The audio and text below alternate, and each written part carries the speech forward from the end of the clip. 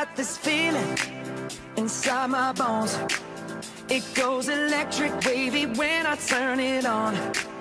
Off from my city, off from my home. We're flying up no ceiling when we in our zone. I got that. Hello and welcome to the 5th annual Mildly Pleased Awards.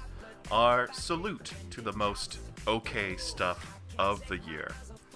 This year, this show is hosted by me, Sean Lemmy, as well as John Otney and Colin Westman.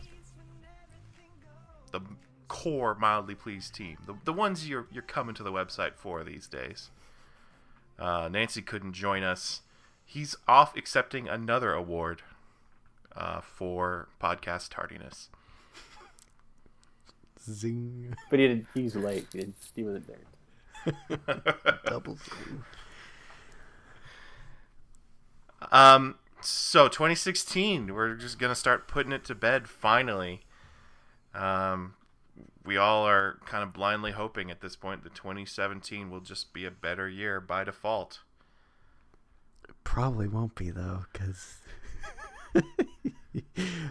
the bad things that happened in 2016 will have huge ramifications in 2017. So I don't know. Unless we have a day the Earth stood still type situation where an alien comes down. Yeah, that could be fun. Except in the day the Earth stood still, they fucked it up. I'm trying to remember how that movie ends. Doesn't that movie end with, like, we came here to teach you guys everything, but you weren't ready, and so we're out. We're taking it all. Yeah, but at least they learned a lesson. So they probably think about that a little bit. They probably felt kind of bad about it. I hope so. They shot Alien Jesus. Was that Keanu Reeves in the remake? In the remake, yeah. So yeah, because 2016 was so bad, this year we're not going to do the mildly pleasing events category. We're just going to omit that one, and focus on media. That's what we're best at, and I don't think there's really much to gain at this point from us trying to find some obscure news story that was kind of funny. Just wasn't that kind of year. You want to do a quick rundown of what the Mildly Pleased Awards are first? Just so we know. I mean, 5 years. Do the Oscars explain what they are? Yeah, okay. So the Mildly Pleased Awards are... It's a little more straightforward with the Oscars. It's just like, this is the best. We don't live in a black and white world. We live in a world of shades of gray. And it's not... You can't simply say something's good or something's bad. That's not good criticism. That's not insightful. That's not really helpful. We're aware of that, but we have the opposite problem of us hedging our bets and saying, well, it's fine. It's okay. It's mildly pleasing. That's kind of how we came up with the name of our site. It's something we said a lot throughout our lives. And so these Mildly Pleased Awards are not to find the best or worst in their respective categories. They're instead designed to help us find the exact middle of the year. If you laid everything out from good to bad, what would be in that center spot? And we're going to talk about video games, TV shows, movies, music, and more, to really get a solid gauge of the average for 2016.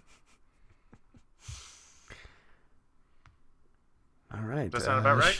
Yeah, no, that was very eloquent for our completely innocuous podcast. Let's start with video games. You know about video games. Yeah. We all start with video games because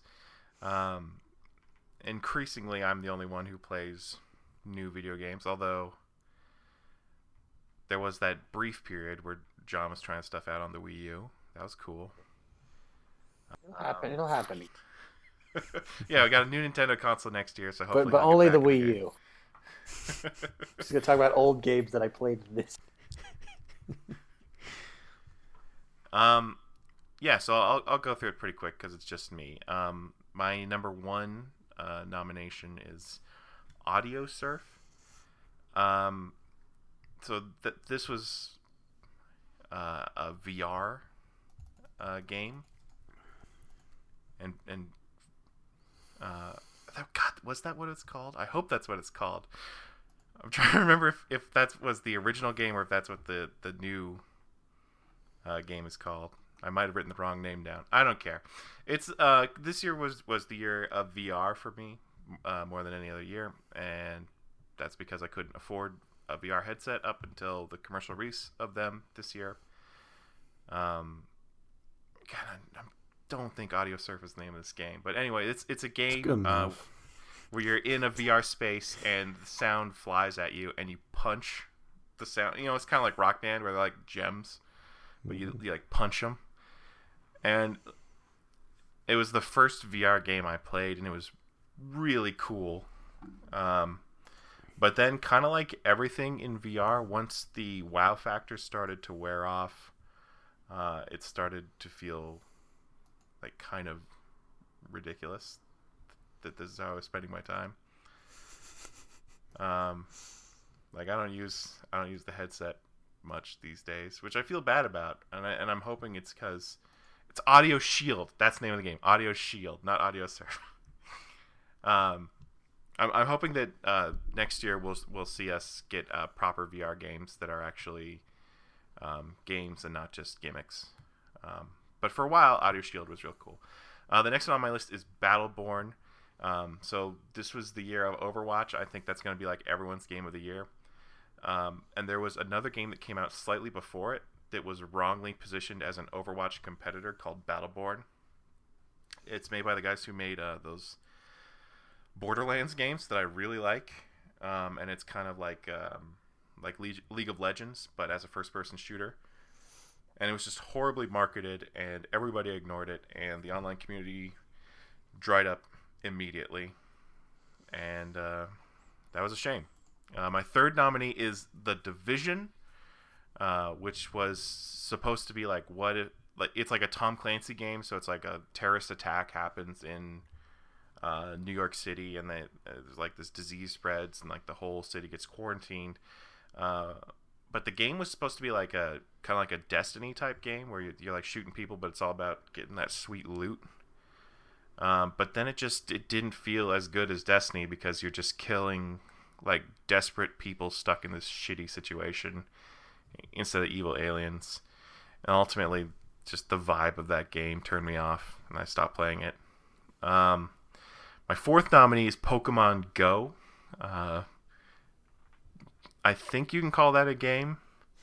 It's kind of just like a way to get yourself mugged in the city. Pokemon Go it's this phone app where you can go to points in the real world where randomly Pokemon will spawn, and then you can catch them. And that's about all you can do with them. It's just about building up your Pokemon library. There's this really basic gym battling mechanic, which isn't that great, and I pretty much totally ignore it. But it's pretty addictive, and like I'm still checking Pokemon Go all the time. I got a problem. And then my last nominee is No Man's Sky. Did you guys hear about No Man's Sky at all? I know it's disappointing. No. Promised too much. They promised the sky. John knows it's disappointing. So the thing about No Man's Sky is it was made by this small UK-based game studio that had made like sort of like Excitebike style games before, and they were going to try to pivot that into this new game, No Man's Sky, where they said you will have literally galaxies to explore. They'll be so vast that even though it's a multiplayer game, you won't ever run into other players, and you're just free to go into space battles and trade and colonize planets, and you go to all these planets, and they're randomly generated with different inhabited aliens and habitats, and it was just supposed to be this amazing, complex beautiful game. And then it came out, and obviously they couldn't deliver that at all. And on top of everything, it had a bunch of problems on PC, which is where I chose to buy it.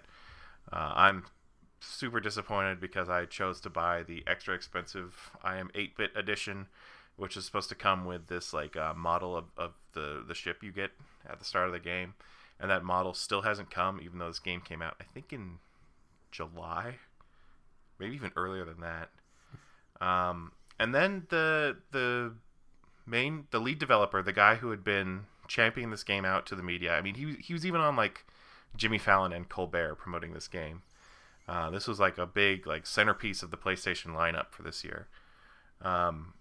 He's like straight up disappeared, and like since the game came out, he like hasn't tweeted, he hasn't talked to the community, and so it creates this perception of basically he conned everyone, and like the Sting, like he conned everyone, got the money, and got the fuck out of there.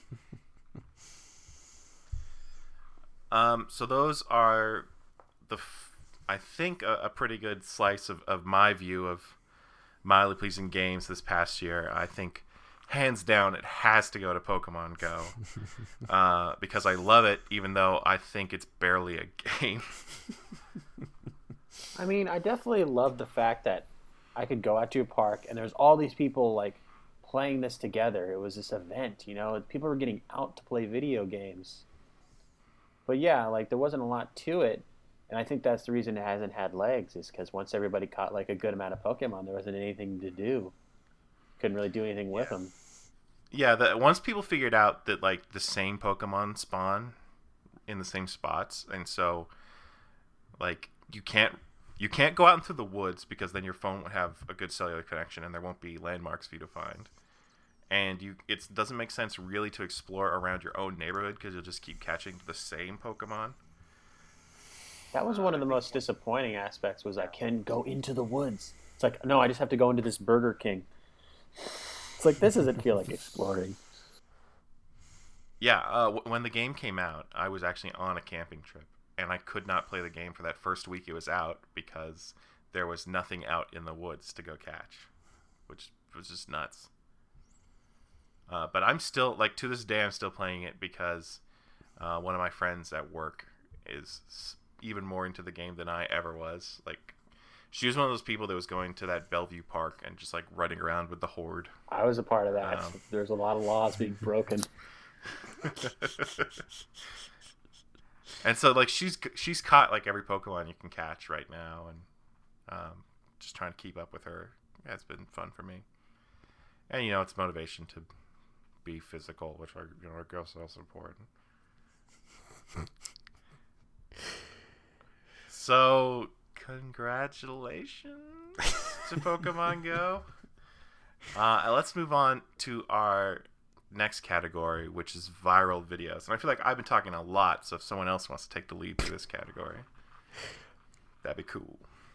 Well, I could at least talk about the first one, because I was the one who put it up for consideration. I guess the name of it is Baby Vomits While Watching Lions, which, you know, I don't like even sharing the title, but I feel like you kind of have to if you want to look it up on YouTube, because I saw it on, like, Twitter, like someone tweeted it, and it didn't have, like, a title for the video, so I just clicked on the video. And at first you see these lions walking along, I don't know, it's like this family in a car at this nature preserve or something, and you think something amazing is going to happen with the lions, because, you know, lions are interesting, majestic creatures. But then the camera turns around to the guy's wife holding his baby, and the baby just, like, barfs so much.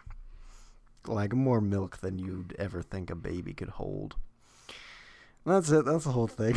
It's just all about misdirection. But I feel like if you know barf is coming, it's probably not as fun of a video. I mean, you might be surprised by the sheer volume of vomit. Yeah, that's fun.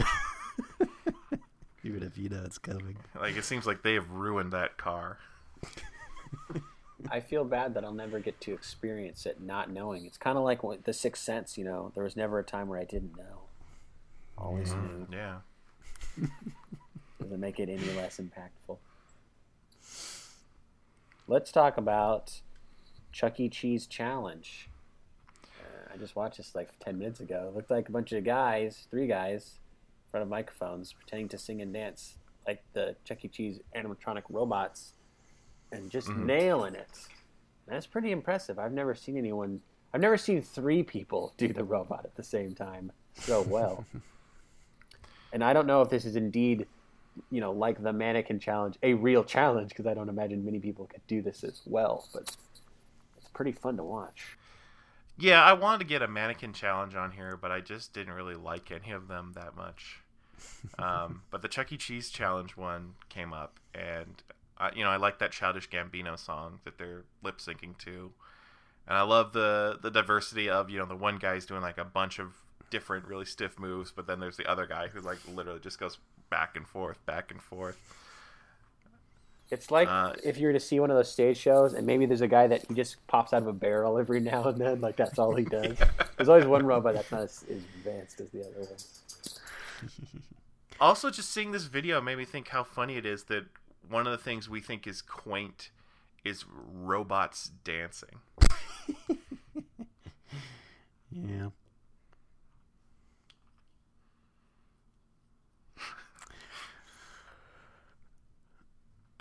Next one is my favorite video of the year. I'm not even gonna be coy with you guys. I'm gonna be straight up. This is my favorite. It's the video is called "Dressing Up as Dog's Favorite Toy," and you've probably seen it. It was huge. It starts with this dog playing with a Gumby toy, and then his jaw kind of drops, and the camera pans over, and there's a human being dressed up as Gumby, and the dog just loses his shit all over Gumby. Got to meet his hero. So good.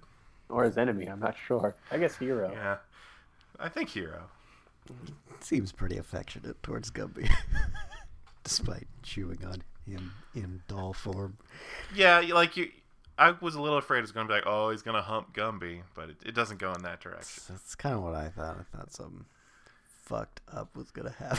No, it's a pure love. Yeah. Then there was Drunk Guy Can't Get Out of a Cardboard Box, which is a guy just like in a cardboard box, like it's like taped shut. I don't know if it was like a Halloween costume. It doesn't look creative enough to be a Halloween costume, but he's just stuck in this box, and he's got a really thick Scottish accent, which I feel like really ties it together. And he's just like trying to get his girlfriend, I assume, who's filming it, to get him out of the box, but she's not. She's laughing at him. He's just like, "This isn't a fucking joke. I'm stuck in this box." And it's great. I love it. And then finally we have Laughing Chewbacca Mask Lady. This was a phenomenon. I mean, this lady was on James Corden, guys. But this was a mom who went out to the store to buy this Chewbacca mask that kind of put it on your face, and the jaw moves with your jaw. And when you open the mouth, it makes the Chewbacca noise. And she's just going on about it, like, "This is for me. I didn't buy this for kids. This is for me." And everyone's like, "Yeah, you bet. It's for you. Yeah. Go moms," I guess. And she's just like so ecstatic about it. And I think that's what people enjoyed about it, was like her energy. But I don't know. I feel like it got way too popular for what it was. Yeah, I feel like this was the true viral video of the year. Like, everybody saw this. Everybody knew who Chewbacca Mask Lady was. And of course, it was perfectly timed because she didn't buy that toy before Star Wars came out. It was in like January when like everybody had seen Star Wars. Everybody knew what was up. I'm sure it sold like a lot of masks. I'm pretty sure she got a bunch of Star Wars stuff. I'm sure. But I don't like. I think it's fine that she enjoyed her 15 minutes. Like, whatever, give her the pass. Let her have it. She's just a mom. So what do you guys want to give the Mildly Pleased Award to? I just always forget what our criteria for this category is. If we do a favorite, okay, not the most mildly pleasing of the videos. All right. I don't feel too strongly about any of these. Well, Sean, you said dressing up as Dog's favorite toy was your favorite, right? Yep. That's my favorite too. I think it's not. Maybe just because I'm a sick fuck and I'm more amused by people being put in bad situations that are also kind of not like dangerous, just like absurd, which is maybe why I like the baby vomiting and the guy getting stuck in a cardboard box. But I could go to the Gumby Dog one too. That's fine. I need something uplift.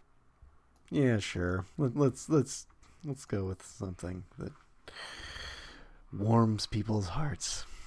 Yay! Our next category is television. So we're going to talk about TV shows that were good-ish. Mostly good. And one I feel kind of bad putting in that category is the late, great Agent Carter, which came back for a second and final season this January. So I think it was the better of the two ABC Marvel shows, if you compare the first two seasons to each other. But obviously Agents of S.H.I.E.L.D. is the one they've always given more episodes to, and it's still going, so I guess the people have chosen. But yeah, once again, just want to remind everyone that while we're being all critical of Marvel not having people of color and women, that Agent Carter like pretty much exclusively had tough women, and they added even a few people of color this year, even though it's set in the 40s, so it's like kind of hard to like tackle racism and also be a light, fun Marvel superhero show. Sean, can I ask you something about Marvel television? Why are the Netflix Marvel shows so much more well-received and successful than the major network ones? The Netflix ones are like pretty high PG-13, low R rated. Like there's no nudity, there's not a ton of swearing, but like they're pretty bloody. Also they're like 13 episodes and you can watch them in a week. That's very much like what people like right now, compared to Agents of S.H.I.E.L.D., which started out as sort of like a case of the week style, I don't know, like Hawaii Five-0 type show, something like, and then Agent Carter, I just feel like nobody heard about it, no one ever gave it a chance. It was this period piece woman kicking ass show. Just, I don't know, but the word never got out, and so it got canceled. And then there's the added thing of the guy who runs the ABC TV shows, I guess, like, doesn't get along with the rest of the Marvel universe and doesn't want the TV shows and the movies to interact that much, even though I feel like that's the whole point of having those shows. Hopefully this Christmas he'll be visited by 3 ghosts that change his mind. We can all hope so. Seems like there's a pretty good chance that this will be the last season of Agents of S.H.I.E.L.D. as well, which is too bad because they've done this whole Ghost Rider arc this year that's been pretty sweet, but just not as good as Luke Cage, I guess. My second nominee was The Good Place, and I want to like this show more, but I'm hesitant to after giving so many new comedies a shot over the past few years. Because The Good Place is an extremely high concept comedy show. It's Kristen Bell has died and woken up in the afterlife, where she finds out that there's a good place and a bad place that you can end up. And she quickly finds out that they don't know who she actually is, and deduces that if they find out, she might end up in the bad place. So she's trying to keep that secret and learn how to blend in. Ted Danson's also in the show. He's really great. But I can't get into it because I'm so sure it's going to get canceled. Like NBC wants to cancel it. I can feel it. So this show takes place in heaven? Basically heaven, yeah. Yeah. Is it like Jesus called today? Like, what do they do? No. The one of the first scenes is Ted Danson talking about the religions, and he says everybody got it a little bit right, and except for this one guy, and they have this painting of this like random overweight white guy who's like, this guy was like 96% correct. So it's that kind of approach. Like they have Buddhists there and Muslims, and it's a like religion doesn't matter, I guess. But what do they do? So the Good Place is like everyone ends up in like a community, and so it's set in this basically like a neighborhood with a ton of like frozen yogurt shops and quaint movie theaters and stuff. And then everyone has their own dream house that they live in. But wouldn't conflict make it not the Good Place if there's any conflict? Exactly, and so the fabric of the universe starts pulling itself apart because there's minor conflicts that are happening in secret. Got it. There's a lot of CGI in this show, which probably makes it expensive, which probably gives NBC even more reason to want to cancel it. CGI Ted Danson? Not yet. We're getting there. We're getting there. We all saw Rogue One. Yeah, I watched the first episode of this show with Sean, and I was also like, this is going to get canceled, so I didn't really continue watching it. Yeah. I'm just going to keep it going because I guess these first three are... That's what I was going to do. Are just me. Yeah. So the increasingly poor decisions of Todd Margaret came back this year. No one can explain why. I guess I can't really talk about it without spoiling the end of the second season of Todd Margaret, so I'm just going to do that. So Todd Margaret ended in 2012 with the increasingly bad decisions of Todd Margaret culminating with him making a decision so bad it causes the end of the world. So season 3, Todd Margaret wakes up at the beginning of the first episode, but also a different Todd Margaret wakes up at the same time, and he's the opposite of this Todd Margaret. He's lived a successful life. He's, Todd Margaret is meek and he lies all the time and he doesn't get away with it, and here the new Todd Margaret is like confident and he always gets what he wants. But he still ends up making a bunch of bad decisions, and then ends up meeting some of the same people who present themselves differently. Will Arnett's still in it, but he is obviously not his boss anymore. Spike Jonze still in it. God, it's just a weird, crazy show. I can't explain why they did it. But man, it's a hell of a thing. Jon Hamm's in it.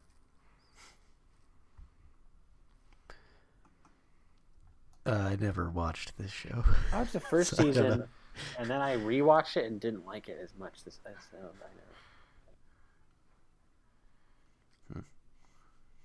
Yeah, and so it's funny, but it's not like super funny, and it's creative, but I'm not sure if its creativity is the best. I don't even know what category to put it in, so I put it on this list. Okay, makes sense. What about Unbreakable Kimmy Schmidt? What happened?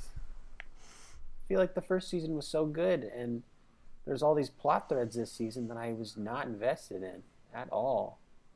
I'm not sure if I can recall them because that was like February or March maybe. I feel like there was a lot of focus around Jane Krakowski's character, which I feel like wasn't as good.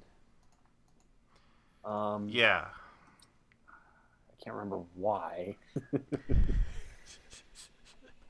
I don't know. Just the plot threads. I don't know. For some reason, they weren't interesting. There's a recurring thing with Kimmy and her mom that was okay, right? Maybe, yeah. I'm having a hard time remembering too. And then there was her mom a couple episodes with Is that Tina Lisa Fey. Kudrow? It wasn't Yeah, it was Lisa Kudrow.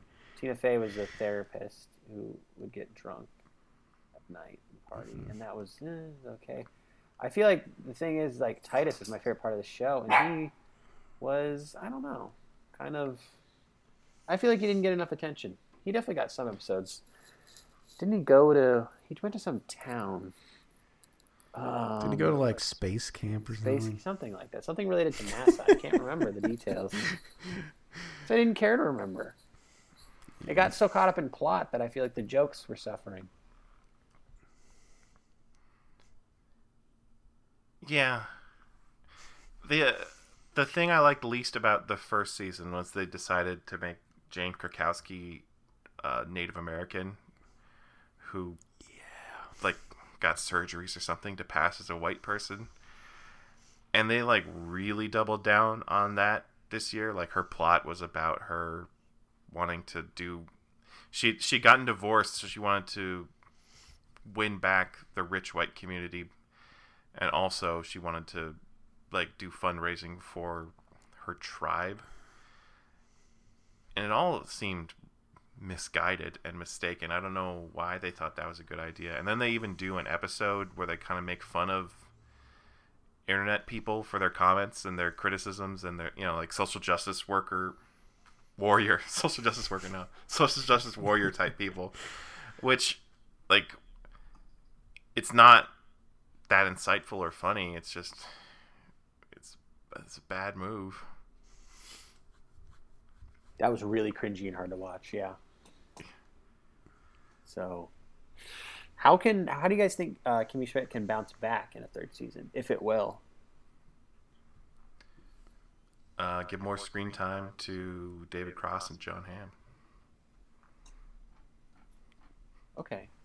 John Hamm for sure. Yeah, and Titus. And give Titus a plot that's not like him actually having a serious boyfriend. Like, that's fine, but it's not as fun because he's an over-the-top character. Yeah, I like his theater stuff, you know? Have him trying out for that Too Many Spider-Men play or whatever. Something like that. That's what I want to see. The relationship thing I also hated.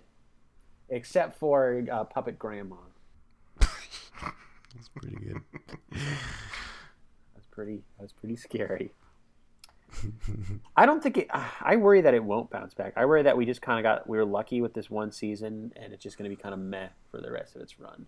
But who knows? There's definitely been shows that I like that do bounce back. Like It's Always Sunny came back in like a big way, so it's possible. I don't know. I just don't know if anyone cares enough is on Netflix. I don't know how much people are paying attention. It's hard to tell with a lot of those streaming shows how much people are invested, unless it has like a big social media presence. Yeah. It's also funny to wonder if like criticism makes any impact at all on a show that doesn't really care about ratings and do whole seasons at once, so they can't even really react to criticism anyway. Okay, and now we move on to the X-Files, which triumphantly returns after 14 years. And that movie that wasn't very good, but I think I liked it, but I probably didn't. So it came back only for like 6 or something episodes, and like, everything sounded really promising. It's like pretty much everybody's back. It's going to be mostly Monster of the Week type episodes. We're not going to get too caught up in the myth arc. Just going to have fun. And then, you know, it airs, and they got caught up in some new conspiracy with government and aliens now connected to Roswell and stuff. And that took out like 3 of the 6 episodes. And then the other ones were just like, there's one about like a magic garbage band, which was partially okay. But then part of the episode had to do with myth arc, so it sucked. There's only really one good episode, but it was so good that I'm like, you know what? If they did another one, it's worth it as long as they get one good one. Because the one they did that was good was great. They brought back this writer, Darren Morgan. He only wrote 4 episodes of the original series, but they're all the best episodes. And it's a comedic episode with Rhys Darby, and basically Mulder is trying to track down this reptile man that's going around this small town. And he keeps seeing Rhys Darby at the scene of the crime and trying to figure out what his deal is. And I'll spoil it for you guys because I don't think you'll ever watch it. It has a great like spin on the monster story concept, where you find out this isn't like about a guy who got bitten by a monster and turns into a monster. It's about a monster that got bit by a man and has to suffer as a human. And every time he's a human, he talks about how horrible his life is. And like he just showed like what he did when he became a human. And, like he immediately got a job in like a cell phone store, even though he knows nothing. And he just like goes to like Burger King every day, and his life is miserable. And it's kind of just like a nice little, satire on like this boring like existence that we live every day. And like Mulder's like battling like his faith and his belief and all this stuff. And it was just a fantastic episode. But everything else was so lame. I'm sure Nancy would be like, "Oh, yeah, well, what were they going to do? Like, it is what it is, It's like good, I mean, I wish he was here because he got to interview Chris Carter before this aired. So I'm sure he would have had plenty of input. As for like what they do next, I think I would like them to give another season a shot. Just maybe they'll get a few good ones in again. Would you be at all interested if they decided to go cinematic universe with it and just start pumping out movies? Nah, because I just don't think Chris Carter is with it anymore. Like he's too old. He's not edgy and like young anymore. Like his ideas are just old and tired. I just think about little things like how Mulder or Scully will watch a video on some weird YouTube looking knockoff. It's just like this show feels so dated. It feels very 90s. So I think it would need young blood for it to keep going, but I don't think Chris Carter will ever want to let it go because it's his baby. Are there a lot of cell phone cameras in this new season? I don't remember, maybe. But, if you're an X-Files fan, I think there's some stuff in there that you'll appreciate. But no one else should need to check it out ever. So what do you guys think is the winner here? I think it's X-Files. I don't know if it'll ever get a chance to... I don't know if it will come back. I'm fine giving it to the X-Files. The only thing is, you said only 1 of 6, so that's like... But the rest were... they weren't like bad. I mean, only one was really good. It feels more worse than mildly pleasing to me, is what it sounds like. I don't know. I wish Nancy was here. What do you mean? You said he would be like... He'd defend it. I'm just curious to hear what he has to say. Yeah. We had like a text thread going for a while. Oh, yeah? Sort of, yeah. That's cool. I mean, I guess Unbreakable Kimmy Schmidt's the only one all three of us have seen. Or maybe you want to give it to Agent Carter because it's gone, never to return. Though I guess it's the same case with the X-Files. Yeah, like I said, I'm fine giving it to the X-Files if you think it's good enough. It sounds like you were pretty down on it, but then maybe you're not as down as you sounded. Hey, there is a dream sequence where Mulder line dances to Achy Breaky Heart.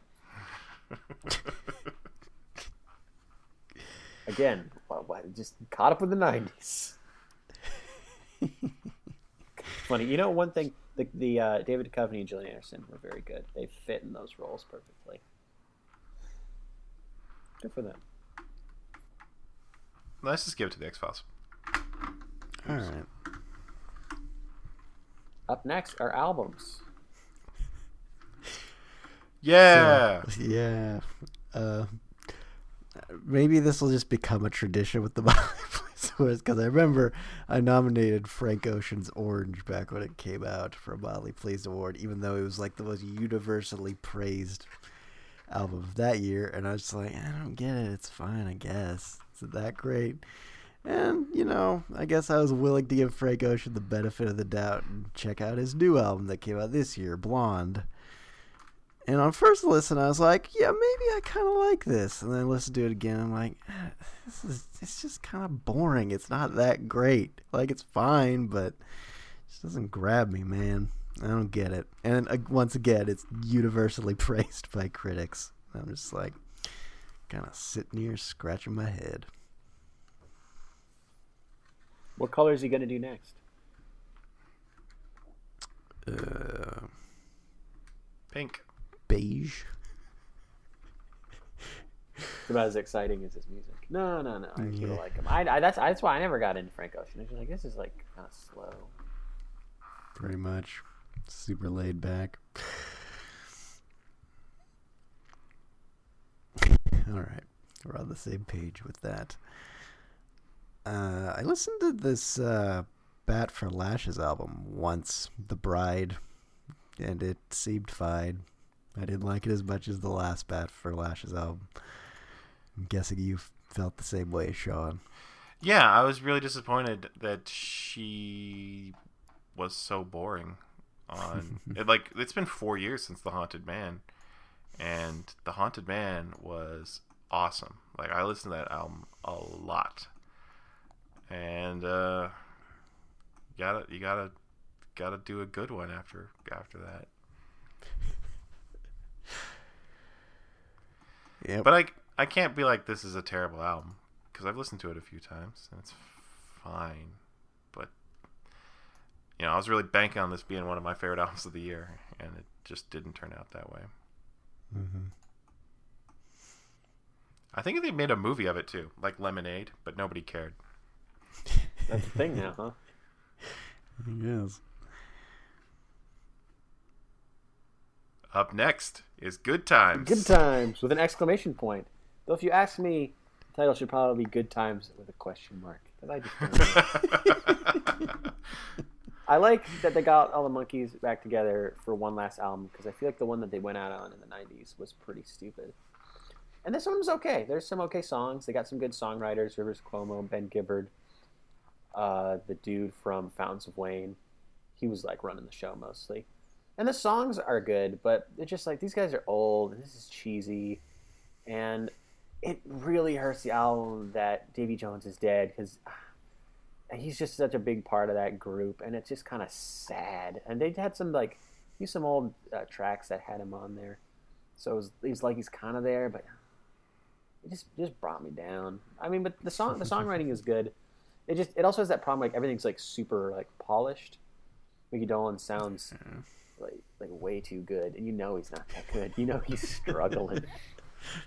He's struggling to like shuffling into the studio on 2 canes, and his voice is not that strong. There's some robot technology going on there.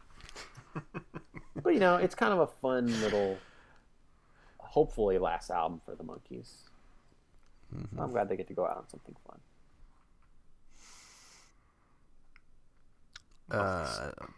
Tegan and Sarah's Love You to Death was fun, but it was like fun in the way that their last album was fun. So it was kind of like, yeah, this is good, but I've heard it before. And less memorable songs. The single was fine, but I feel like the one before it had at least 3 solid singles. This one not so much. Just much dick around on synths. It kind of felt just like stuff that was left over from the previous album. Maybe. I wonder if this is just their thing now, or if they're ever going to go back to picking up guitars and stuff. Yeah, it's worrying, isn't it? A little bit, because I like their old sound probably better. I did like that first. I can't remember the name of that album now, with that first synthy one. I mean, that was the album they were promoting when we saw him live, and that was a good show. That was a fun show. I think it was Heartthrob, right? Heartthrob. I think it was a pretty big hit for them, so it kind of thrust them into I guess this is what we're doing now. This is what people really like. It's kind of like I don't know if it's quite the same, like the Coldplay problem, where it's like their music was getting worse, but then they're getting more popular for their worse music. So I guess we'll just keep doing music like this. Mm-hmm. Oh, now you're making me wonder if that Head Full of Dreams, when did that come out? That wasn't this year, was it? Yeah, right? No, last Christmas, 2015. Yeah, December 2015, yeah. That was funny when I was working in a music store and people buy that album. I just feel like they wouldn't even think about it. They just walk in, pick it up, and they don't even care. Like, they probably never even listened to it. Oh my God, guys! Did you know this? Guys. I'm listening. Head Full of Dreams has a music video with Andy Serkis mocapping chimpanzees. That's the Rise of the Planet of the Apes one I was talking about. He's in that video. That's Andy Serkis. I had no idea that was Andy Serkis. I mean, who Mr. else Motion could dance Capture. that convincingly as an ape? He's probably taken lessons. That was like an Oscar caliber music video, and I didn't even know. That music video is kind of weird. It's like it's War of the Planet of the Apes or something, but then they all start dancing. I don't know if I like that video. I have not seen it. I'm gonna have to say good times ? On that one. Okay. Enough about Coldplay. Let's talk about Animal Collective. Yeah, I didn't even know they had a new album. I didn't know they were still around. Isn't that weird? It is weird. They were like a big deal in the late 2000s. They were like the indie band, but it's like now, I don't know. They seem like a band that like maybe weren't worth all the hype. Like maybe Pitchfork hyped them up too much back in the day, and now we're realizing like, yeah, they were fine, but they weren't like the band of a generation or anything. And yeah, I feel like I listened to the last Animal Collective album and I wasn't into it, so I guess I just didn't even think about listening to the one they put out this year. Yeah, so this is another, like, it's been 4 years. In that time, I feel like Panda Bear has really come out into his own, and, like, we like Panda Bear, right? I liked his solo album from last year. And so, and still, you know, everybody loved Merriweather Post Pavilion. So I still had some expectation for this latest album, which is called Painting With. And then, like, you'll know from... so I take it neither of you guys have even listened to this. You will know from the first seconds of the first song that they have just not got it anymore. It's the song Floridada, where they just talking about like Florida, and they go Floridada, Floridada, and it's like, oh, you used to mean something. That sounds pretty good. I don't know what you're talking about. It better be as good as what you just did, Sean. I think that's the only single from the album as well. Maybe they put out another one. Yeah, that sounds like something I wouldn't like, because that's sometimes my problem with Animal Collective is there's too much, like, I don't know what you would call it, like whimsical gibberish in the way that they sing their vocals. It can grate on me sometimes. And yeah, and just the fact that, like, this band was a huge deal, and now people don't even know they're putting out albums. It's weird. It is weird. But was it the most mildly pleasing album of the year?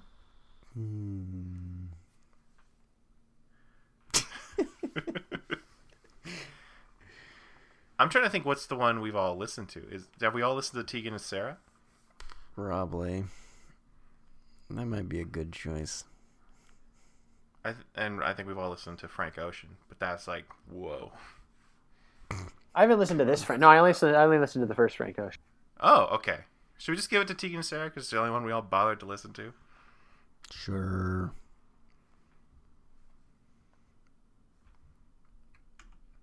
Let's move on to songs. This is usually a category that we devote to pop songs that, like, okay, it gets a pass, I guess, and some other stuff. Starting that off is 24 Karat Magic, Bruno Mars, his big follow-up to Uptown Funk, and it was a big hit, and it has the old school production, but I don't know, I just don't think the chorus is that good. Just like I like all the studio stuff and the arrangement, but I don't know. I don't think it's that catchy. I don't get it. I think he's missing. Is it Mark Ronson? Mm-hmm. I feel like that he should always be working with him. It's like I feel like Michael Jackson like always had like a good, solid producer by his side, and I don't know. I feel like that's lacking, and I'm like I would never dare listen to the album. I tried to listen to a Bruno Mars album once. And I got way too embarrassed. Who are you embarrassed for? Top 3 embarrassing albums I've listened to. I don't know. It's just like, oh, I'm so lame. I'm supposed to be cool. I like a Pitchfork. I'm on Rock Talk. Number 2 most embarrassing is the fact that I physically spent money on Taylor Swift's last album. And number 1 is that time when my mom got in my car and had that last Miley Cyrus album. I was like, That's just creepy. She's like, what are you doing? I was like, I'm so ashamed. I thought it would be good, and then everyone hated it. But Bruno Mars, maybe this album isn't that embarrassing. I actually haven't asked you guys anything about it. That is a good level of embarrassment that you're like, Mom, it's good. But then, like, it wasn't. Yeah. At least not according to anyone. It's, I just thought, it's like Miley Cyrus Flaming Lips. Oh, okay, yeah, it's kind of interesting. yeah, maybe. Nope.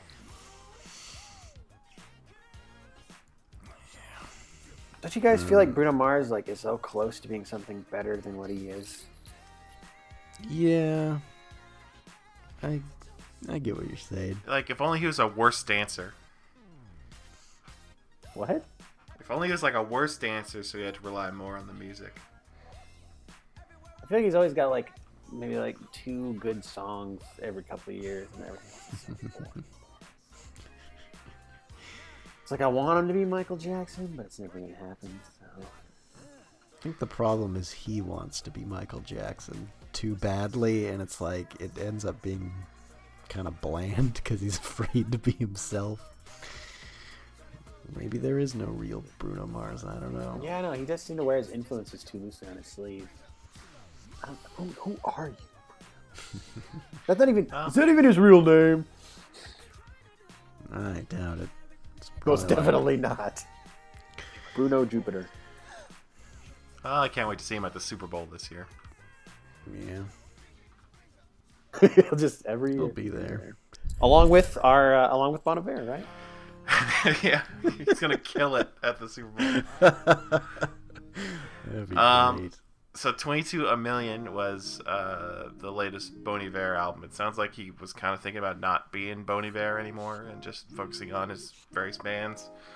But then he had this idea of like, I'm going to do sweet technology music, which I think actually is pretty sweet mostly. I actually like that album a lot.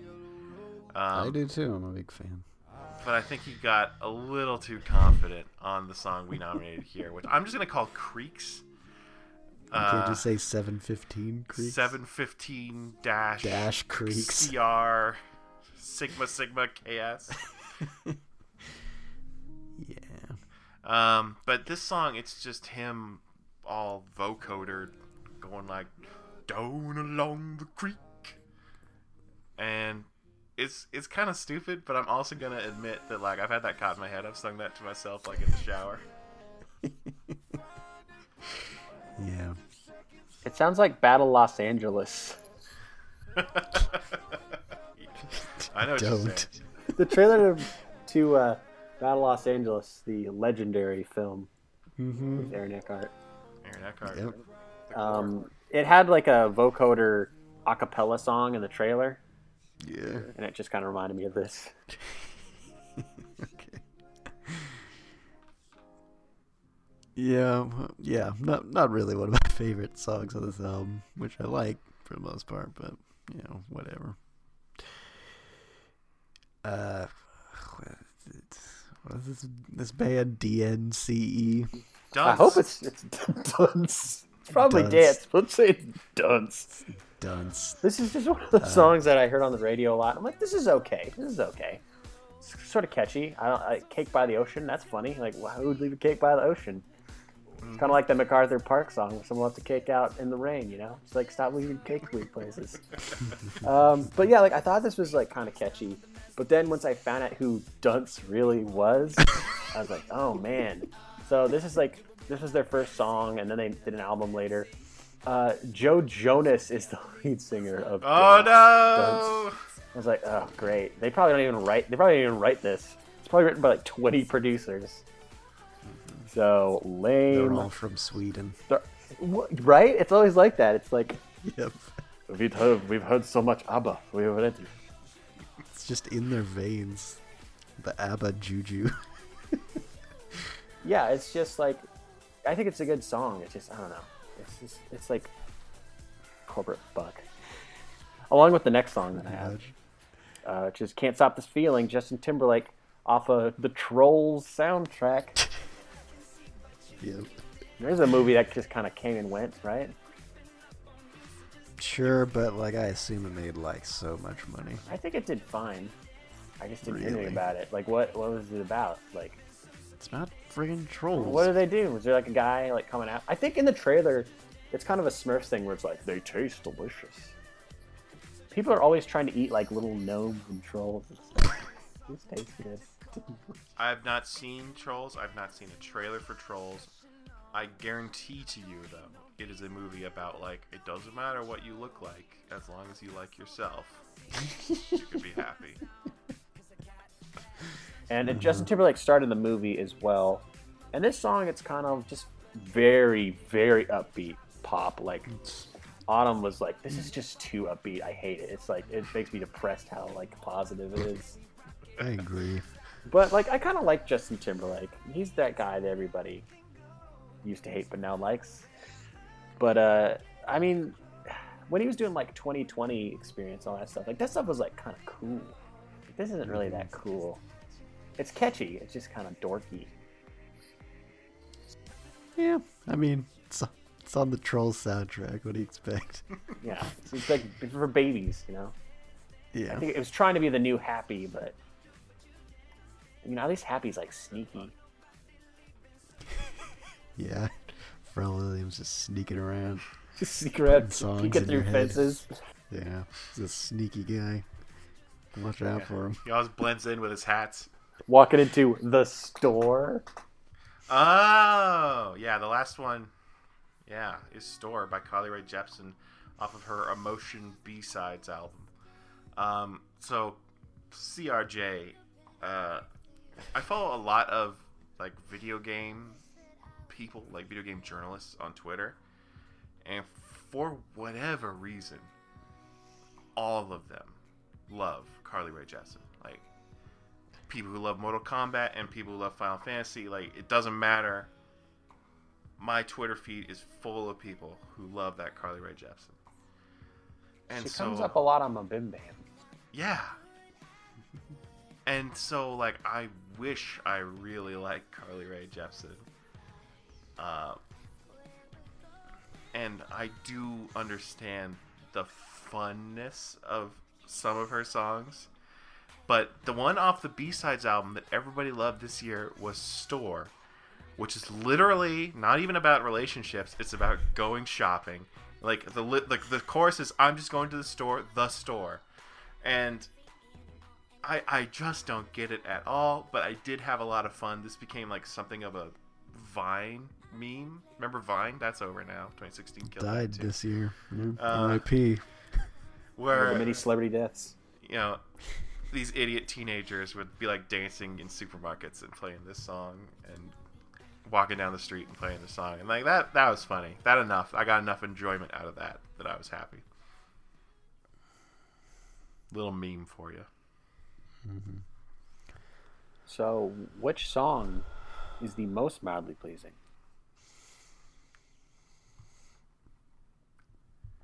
Have we given it to Bruno Mars before? I don't think so.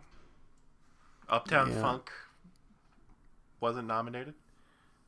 I feel like it may have been a little too good. 24K Magic is the one that sticks out to me for some reason. It just seems good enough to be catchy, but not much else. All right. This is our weirdest one, right? Yep. So Lifetime Achievement is our catch-all category for theoretically actors, actresses, musicians, directors, anyone we want to point out has had a career of good and bad in equal measure, or who has just never made anything great, never made anything terrible. And this year especially is weird because we already picked a winner. So I think we're going to just talk about 5 other nominees and then tell you who the winner is. That sounds good. First off is Aaron Eckhart, who starred in movies this year such as Sully, London Has Fallen, And what was the other one, John? Incarnate, I think. What was the deal with that It's one? some horror movie that no one saw.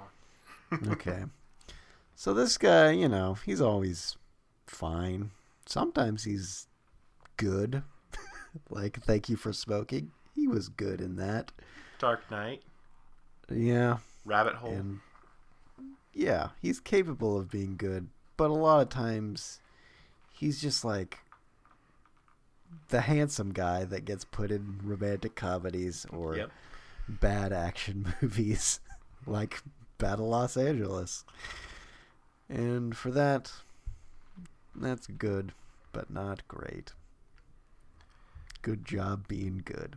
Yeah, and so I think we're saying at this point, if we give it to him, which we're not going to, that like those good projects are going to be even fewer and further between going forward, and he's just going to keep being fine in movies that probably are less than fine.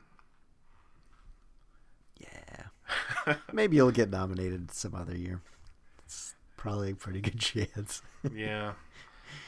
One of the people I wanted to put forward was Jon Favreau, the director, not the White House person. So he's had like kind of an up and down career already as a writer and an actor and director. And he seems to have kind of struck gold this year with The Jungle Book, which kind of like Iron Man before it was well received enough that it's become kind of the template for what appears to be an unending deluge of Disney movies. In this case, it's going to be live action adaptations of cartoons we've already seen. I mean, it's already like Pete's Dragon already came out this year. Like they've already done 2 of those, and Beauty and the Beast is not that far from now. And Jon Favreau himself is going to be doing, I think, a Jungle Book sequel and a live action, like Lion King or something. Yeah, both. He's doing Lion King and Jungle Book 2 back to back. Back to back. Also, remember, Andy Serkis is still working on his Jungle Book film. Right. And there's a whole other Jungle Book. I'm fucking tired of the Jungle Book. One was enough. And yeah, so Jon Favreau, like, he's good at what he does, but like if it's just gonna be sequels and remakes forever, maybe it's time to say you made it, John. Lifetime achievement. Did you guys see Chef last year? I need to see it because I'm a Favreau completionist. There's a mildly pleasing movie. I think you'll have a fine time. Except I'm not. Something that kind of grosses me out about it. He's probably at peak fatness in that one. Yet his like ex-wife is Sofia Vergara, and then Scarlett Johansson's like kind of into him. It's like, dude, come on. They're not. That would never happen in real life. How good is his food? It's like the best. Okay, well, that's something. He works at like a nice restaurant, but then like shit goes down, and so he like starts a food truck, and it's a good time. Isn't that also a Bradley Cooper movie? Does he start a food truck in that one? I don't know. I don't feel like he starts a food truck in that one. He's just a chef. Is it called like Burnt? Something like that. I was trying to remember. I thought I got Bradley Cooper confused with Brad Garrett, as most of us often do. Happens all the time. Hey, he has been a chef. Yeah, He has been a chef. But any movie that stars Brad Garrett, like, that's probably straight to DVD. Yeah. Probably has like Robert Loggia's last role in that. The next person we wanted to talk about was Julia Roberts. This year, Julia Roberts had Money Monster and Mother's Day, which has a very impressive 6%, 16%, pretty low, 7% on Rotten Tomatoes. So probably not too good. I think that was the last Gary Marshall movie. He died. Was that this year? It was this year. But yeah, I mean, this is the kind of crap she's just been making for a while. I really can't remember the last time I ever really liked Julia Roberts. Maybe like Aaron Brockovich was fine. That was like 16 years ago. Yeah. Even then, she's never been one of my favorites.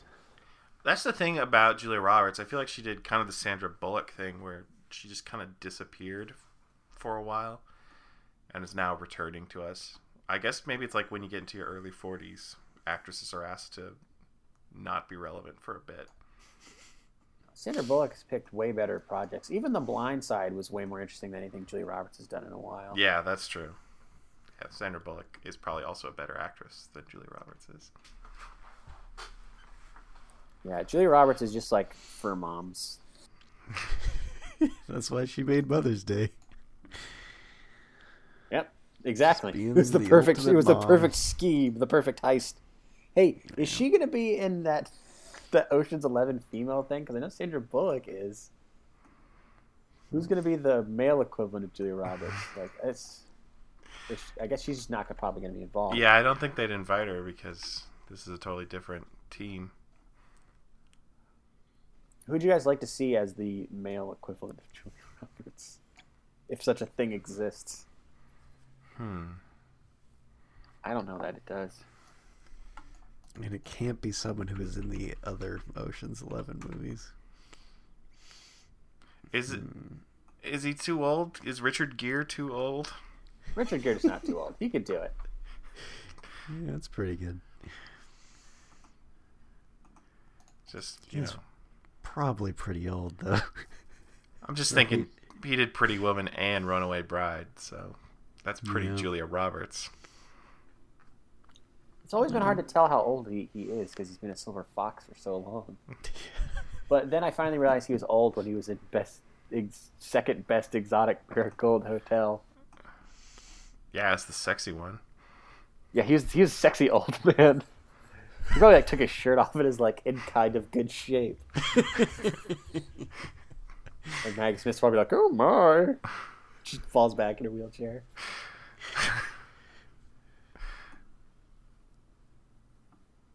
Oh man, that's probably a great movie.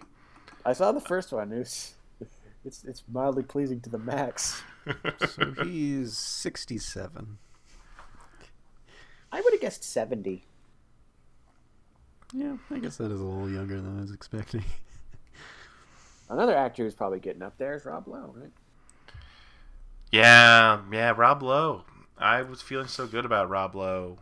End of last year, beginning of this year, he had moved on from Parks and Rec and those other weird shows that he was doing, and started doing The Grinder, which just seems so great. How could anyone not enjoy The Grinder? And then it turned out nobody was watching The Grinder, and it got canceled. And then Rob Lowe has kind of like reinvented himself as like trying to be like a sexy young man again. And he's on like a doctor show on like NBC. And I've lost all interest in Rob Lowe. I feel like with The Grinder's cancellation, so ended my time being interested in Rob Lowe. And I don't know why he always feels the need to walk away from the things that people like him for. It's like, I'm going to leave West Wing and then not be relevant for a handful of years. I'm going to leave Parks and Rec and then not be relevant. Well, I guess he was kind of relevant, but still, it's like, people like you on that show. You should stay. Yeah, at least with West Wing, like it kind of sounds like he got screwed. Like it sounds like he signed on to West Wing thinking he was going to be the star, and like he's probably like third or fourth in line to be the star on that show. Although it's a pretty ensemble show. Who's second in line? Well, I think what I would say is that Martin Sheen is second in line. I think I would say Bradley Whitford is basically the star of that show. John Spencer's also huge. Allison Janney. Not Richard Schiff, though. He's always kind of just around. Like Gunther on Friends? No, more than Gunther on Friends.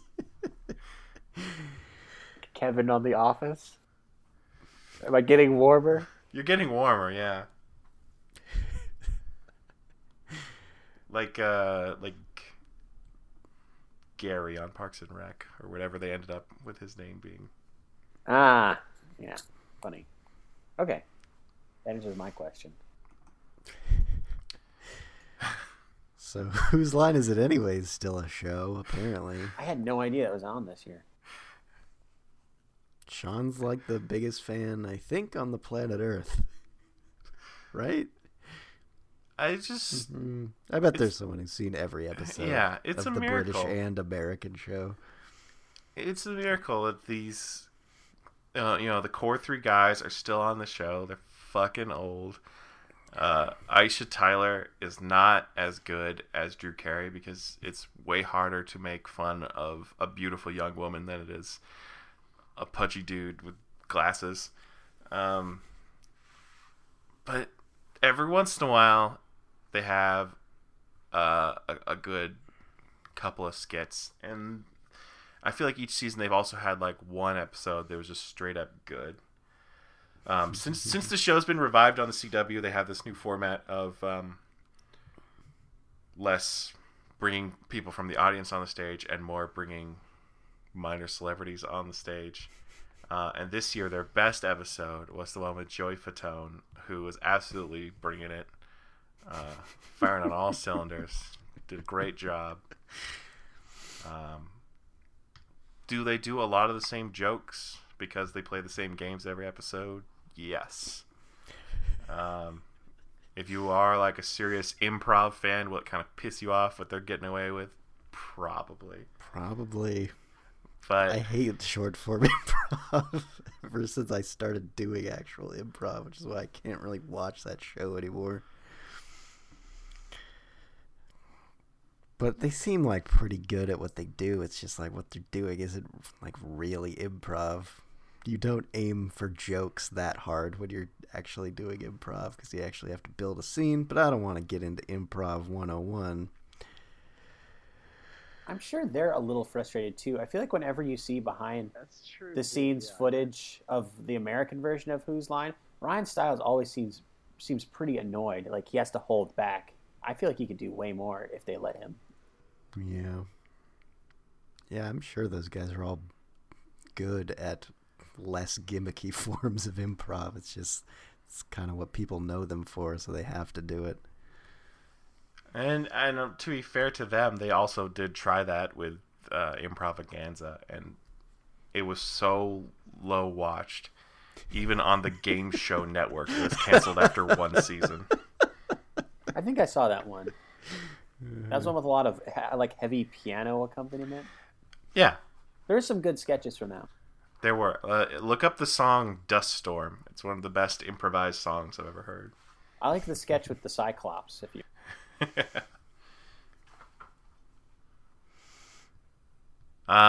But those were none of those people had mildly pleasing lifetime achievement like the person we already decided was our winner.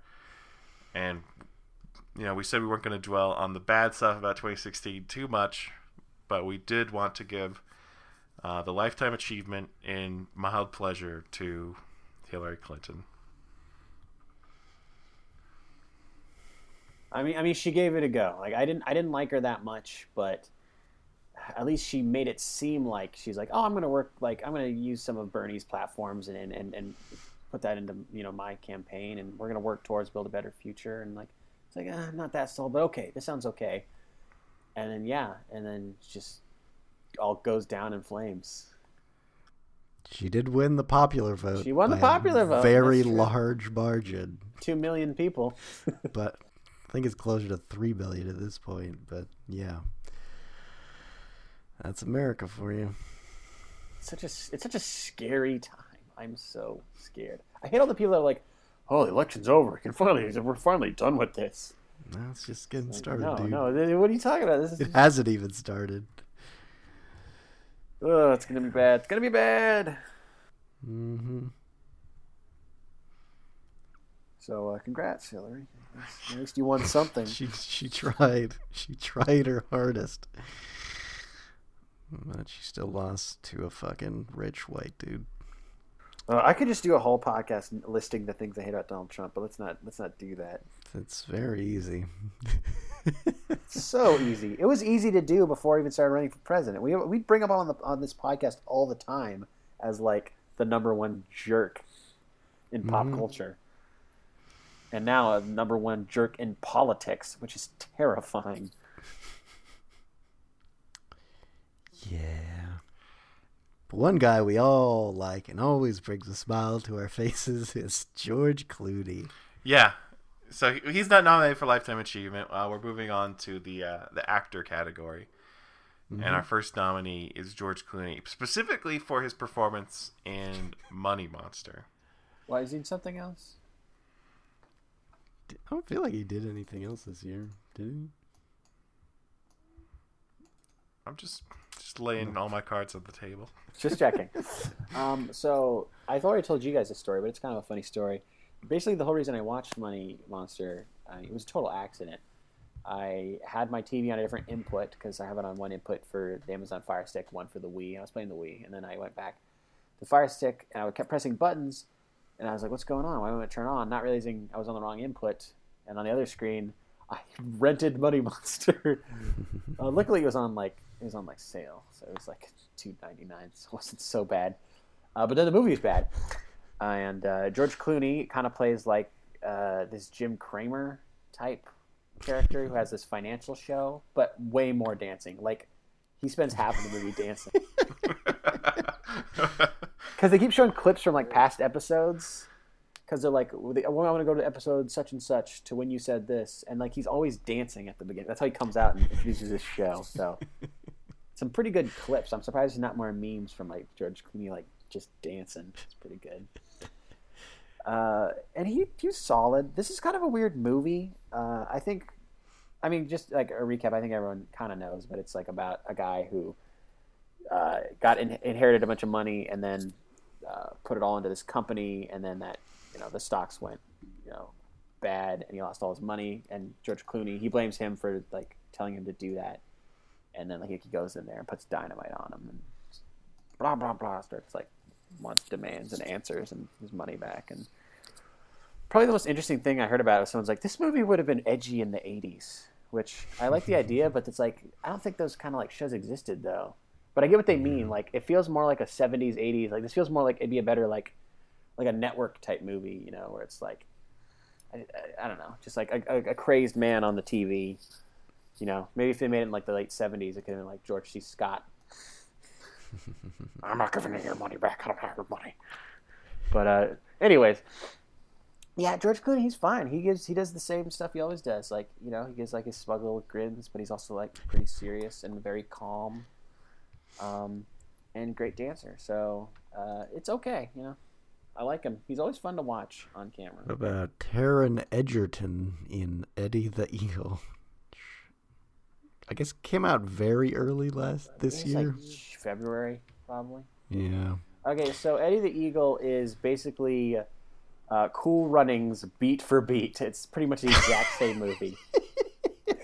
It's because it's about like a guy who was like training for the Olympics but wasn't, messed up in his category or wasn't good enough in his category. Found a loophole. It's like, hey, I can he was on a ski team, but he was like terrible. So he's like, but I can do the ski long jump because no British people do that. So he does that. And then he meets a drunken coach who used to be great. And then he does it and he gets fucking last place. But it's like so inspirational. It's exactly Cool Runnings. Who was the drunken coach? Was that Hugh Jackman? Okay. Yeah, his person isn't. This is a true story, but his character is fictional. There's no way there's like a guy that cool in competitive skiing. Uh-huh. And Taron Egerton is kind of fun to watch. He's a big nerd, so I like that. He's like got a goofy mustache and glasses. I didn't know who he was at the time. I couldn't believe he's the same guy from Kingsman, right? That was his first big role. Yeah, he's a fancy child who does kind of rapey stuff. Well, nothing like that in here, but it just shows he's got some versatility, which is nice. So I think he could be good in the future. He was almost Han Solo. He was one of the front runners. He's fine. It's just kind of like a bleh, it's just Cool Runnings again. Just watch Cool Runnings. It's the same movie. So yeah, that's Taron Egerton. Remember that name. No relation to Joel Edgerton, but it's not spelled the same. Duh, no D. So, Sean, what do you think of Ben Affleck and Batman vs. Superman, Dawn of Justice?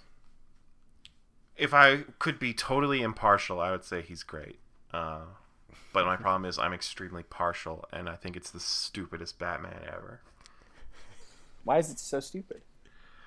Well, so what you need to know about Batman v Superman, which maybe we have talked about it on a podcast, maybe we haven't, is that it's set in a hyper-violent, hyper-masculine version of Gotham. Like, this is a version where Batman's parents aren't unjustly murdered, where instead Batman's dad took a swing at the mugger, which got him and Batman's mom killed.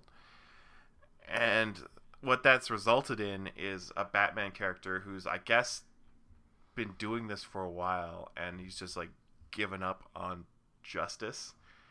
And so he does things like kill people with guns and brand them so that they could get killed in jail, and works out by pounding a giant tire with a sledgehammer.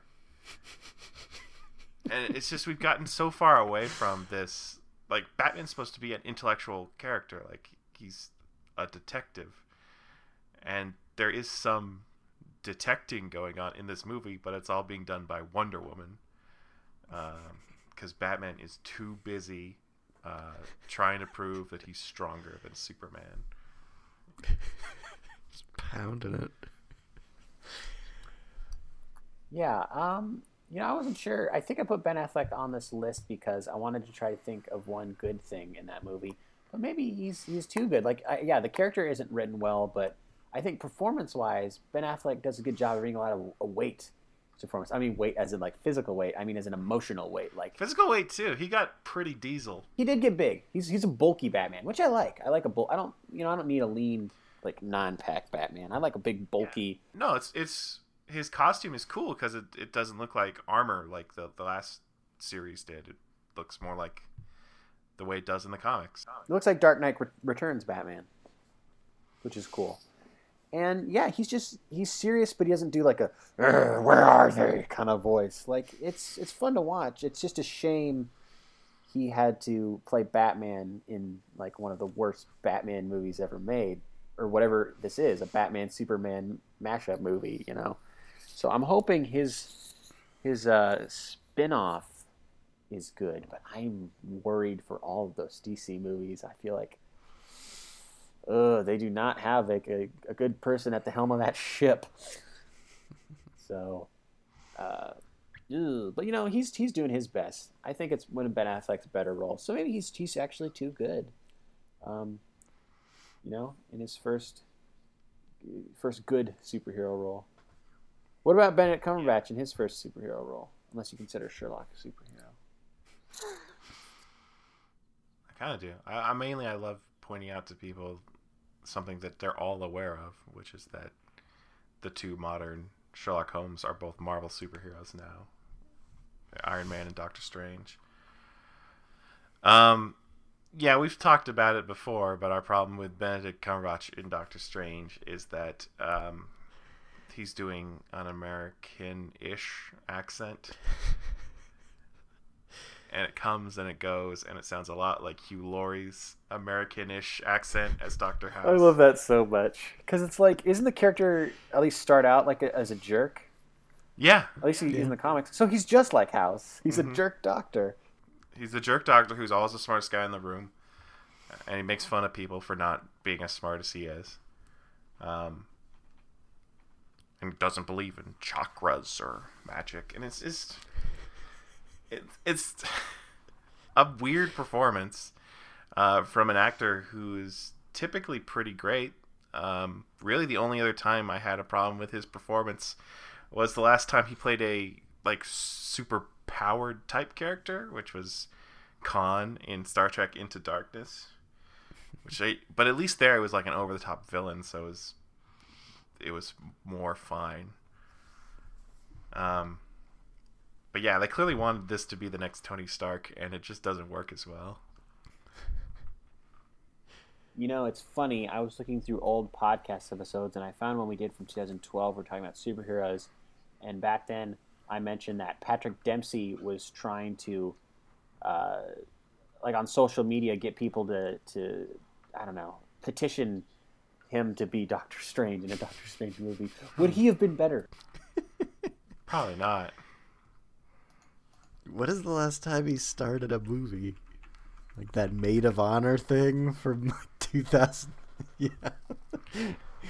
I think he just wanted it because, like, I need a solution or my career's going to be over. I'm a doctor. Maybe people can recognize that.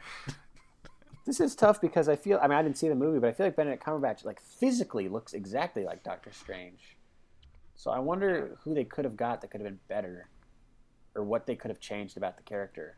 Or maybe he could have just tried harder to learn an American accent. Or maybe he could have just been British. He's not. There's nothing quintessentially It's American true. about Doctor Strange. No, not really. Wouldn't have changed really anything. Like, I don't think I would have questioned it if he was just a British doctor working in New York. I'm so sure there are plenty of those. Another example of this is Professor X. Like, he's American in the comics, and they cast Patrick Stewart, and like maybe they could have asked him to do a weird English accent, but they're like, no, that like people know what you sound like enough that would be weird anyway. And I think the thing is, it's like, Doctor Strange, no one knew who that was, so most people weren't going to even notice. So it's like, it's just appeasing like the super fans, but I feel like you disappointed them by making him just... Yeah, and like all the Marvel superheroes are white dudes who live in New York anyway. Like, making him British actually makes him stand out a little bit. What if Chiwetel Ejiofor had been Doctor Strange? Because isn't he in the movie? Yeah, he's playing Baron Mordo. Is anyone else in the movie good? Or are they just all okay too? I mean, that's my thing about Doctor Strange, is it had the best cast, and they're all great, with the exception of Benedict Cumberbatch. Ooh, maybe what if Mads Mikkelsen had been Doctor Strange instead of the bad guy? I mean, I would have loved it. America might have been terrified. Check out the new horror movie. Yeah, like Chiwetel Ejiofor plays a character who has like meaningful conflict. Tilda Swinton's in it, playing badass martial artist. Even Rachel McAdams has like the bit like sort of love interest role, but it's actually a lot better than those typically are. And she's not really a love interest either. So good ass movie. Well, no, good-ish movie. Good-ish movie. No, not ass-ish. Let's move on to another actor that people are terrified of. Michael Shannon. For Elvis and Nixon, a movie that does not need to exist. There's barely enough plot to take it past 10 minutes. It's just a movie made from a picture. It's basically It's there's a not much picture else in made into there. a movie. And the reason I wanted to talk about it is this is like kind of supposed to be like a goofy comedy. It's like, oh, can you believe they met and took that picture? And whoa. But like, to me, this was like the most depressing movie of the year because I didn't realize how fucked up Elvis was on drugs, and just like he was so far removed from like what was acceptable in reality. Like he goes to the airport with like a gun and stuff and thinks that's okay, and is like doing all these drugs. And well, it's mainly the gun. He's bringing it out all the time and like flashing it at people. It's like, this is a man who is battling some demons, but they're treating him like he's like, oh, he's a big joker though. He's just joking around, Elvis. I mean, the whole plot of this movie is he wants to meet Nixon so he can become like, I think he called it Agent at Large. It's like, that is not a sane person that wants that. Like, what does that even mean? He wanted to go undercover as Agent at Large. And like, I feel like so you got that, but then the conflict of the movie is like Nixon doesn't want to meet him because like that's when he has his nap. It's like that time of day. You can't meet him at some other time, or did it just have to be on this It one has to be that day? time. He's like, I don't want to do it. I just want to take my nap. And Kevin Spacey's Nixon. He's fine. I always like Nixon impressions. They're always fun. I don't know if anybody ever quite nails it, but they're always entertaining. And it's basically like Elvis's like tour manager, who's played by Alex Pettyfer, trying to just like help make this happen for Elvis because it means a lot to him because he's insane. And then like Nixon's advisors be like, "Oh, this will be great publicity for you." And Nixon's advisors are Evan Peters and Colin Hanks. And like, no, nice. So it's like okay cast. And they meet, and it's like goofy, and they're like drinking Dr. Pepper, and they take the picture, and it like ends. And then what's really weird is like it has like how long is this movie? It's probably like 90 minutes, but in my mind, it's like 30. It's like a half hour. The plot summary on Wikipedia is literally 3 sentences long. But what's so weird about this movie is it ends with text, saying what happened after that. It's like, did we need this? We know what happened. Like, we know about Watergate and that Elvis died. But it brings up all that stuff. But then it brings up like extra stuff. Like, it brings up the Colin Hanks character and the Evan Peters stuff. It's like, they both went to jail for a year. And it's like, in this movie, they're played up as like fun and like goofy and like bumbling. It's like, and then it's like, but they were... Yeah, Watergate, man. It's just so weird because none of that is like played up in the movie. None of like the paranoia, like shit and like sneaking around. It wasn't that kind of movie. It was just like a lighthearted, like why did this is the tonal nightmare? Why would you end a movie like this? It just like the movie's a fucking mess. But Michael Shannon, as scary as he can be sometimes, is like kind of fun. Like I kind of feel like I haven't really even talked about his performance. He's kind of fun. He's a little creepy, maybe a little too tall.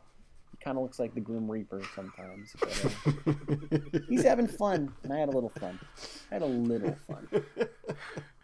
All right, now to go back to your original question, John. Who is the scarier actor, Mads Mikkelsen or Michael Shannon? I would be more scared to meet Michael Shannon. So would I. I think he's from like I would go with Mads city. Mikkelsen. He seems more mysterious to me. I get it. Oh, yeah, maybe. Okay, so who's the most mildly pleasing actor? I feel like Benedict Cumberbatch got a lot of good points there. Yeah, I don't think he's that bad. It's just that accent kills it. Okay. Well, I feel like we thought Ben Affleck was too good. Yeah, it seemed pretty high on him. I never saw that movie. you also seem pretty positive about Taron Egerton, so I think both those two are Has Clooney probably... won this yet? I think we like him too much. Mildly pleased award. He was. We brought it up, and I thought about it as soon as we stopped talking about it. He was in Hail Caesar this year, and he was really good in Hail Caesar. Yeah.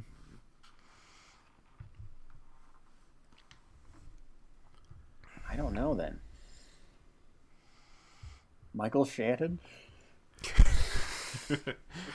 For his dark portrayal of America's clown. I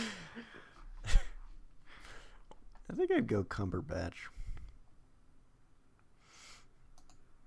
Okay, I'm fine with that. But that's also the only movie of these I've seen. Wow. So I guess it's pretty much the only one I can go with any authority. What's weird to me about this batch for this year's Mildly Pleased Awards, I feel like all these actors are genuinely pretty good actors most of the time. Mm-hmm. Yeah. So it's kind of interesting. Like usually we have someone who's just like, we gave Gina Carano a Mildly Pleased Award. She wasn't even like an actress at that point. Or like Channing Tatum, like he's fine, but I wouldn't say he's an amazing actor. But this is a solid group. Mm-hmm. We expect more. Come on, guys. Let's move on to the ladies for most mildly pleasing actress. First up, we have Kristen Wiig for Ghostbusters. Did Ghostbusters deserve the hate it got? No. Yeah. Because it got that hate before the movie even came out. And it was all pretty much based on the idea that they're women. So, yes, it was all sexism. I'm sure they had that excuse of like, but Ghostbusters was my childhood. It's not that it has anything to do with us being women. It's just because they're remaking it. It's like, dude. Which is fucking bullshit. Yes, it is total bullshit. I bet if they remade it with fucking Seth Rogen and Bill Hader and shit, like, no one would care. We don't even have to bet that. We know that because there were 10 million remakes that came out this year, and nobody gave a fuck about any of them. But Ghostbusters was treated like the end of the goddamn world. Yeah, it was, yeah, not a great year for women. Something interesting is I really wanted to know if this was better than Ghostbusters 2. So I watched both of them, and I think it is better than Ghostbusters 2. This new Ghostbusters is more like, just it moves briskly. It's funny. It's not like super funny, but like, and the effects I thought looked pretty good. It's sharp. Like, it's a well-made movie. Ghostbusters 2 is weird. It's a weird movie, but it's, you know, it's got the original guys. It's from the old times. So It's got guys with penises in it. It's good. so many penises. Yeah, I mean, yeah, this is a fine movie, and the actresses were fine in it. I picked Kristen Wiig. I don't know. I guess she was because she was just kind of the straight woman in it. She wasn't like the wacky one. Not that Melissa McCarthy was super wacky in it, but I feel like she's a little more wacky. Plus, she's been nominated for this award enough times, which is too bad because she's a very good actress. She just happens to do a lot of other projects that aren't as good, or just okay. Mm-hmm. You know, Kristen Wiig. It's funny. Like I think like everybody, I loved her on SNL, but her acting career has been a little kind of. I just feel kind of neutral about it. A lot of just kind of, I don't know, not. I mean, it's like I respect that she kind of has taken weird projects. Like she's done a lot of weird indie movies that no one has really seen. Yeah, Skeleton Twins was really good. That was a good movie, and I don't know. I don't know if she could be taking more like Melissa McCarthy type roles. I mean, I guess it's just weird to me that the kind of characters she's famous for playing are not the kind of characters she ever does in movies. Mm-hmm. She plays like more serious. I mean, like Bridesmaids is pretty good. Yeah, and she wrote that. Yeah, that's my favorite post SNL performance from her. I'm always down. Like, it's like when I see her in the cast, I'm like, okay, this will be interesting. She always has something interesting to bring. And she was fine in Ghostbusters. Fine movie. Okay movie. We'll talk about it, I guess, a little bit more in a bit. But now we're going back to Money Monster again with Julia Roberts. I don't really feel the need to talk more about this. Julia Roberts played the producer of... I can't even remember the name of the show that George Clooney had. Wasn't called Money Monster? It was called Money Monster. Okay. I don't remember like what his name was. George Money. George Money. Welcome to Money Monster with George Money. Watch me do the Macarena. This movie sounds great, by the way. I don't know why it's so bad. Check out the dancing. You'll like the dancing. All right, I'll look up the dancing. I'm sure there's some good gifs, like of him dressed like a boxer and like doing a little choreographed, like I'm fighting, I don't know, the Banks. Lee Gates was the name of his character.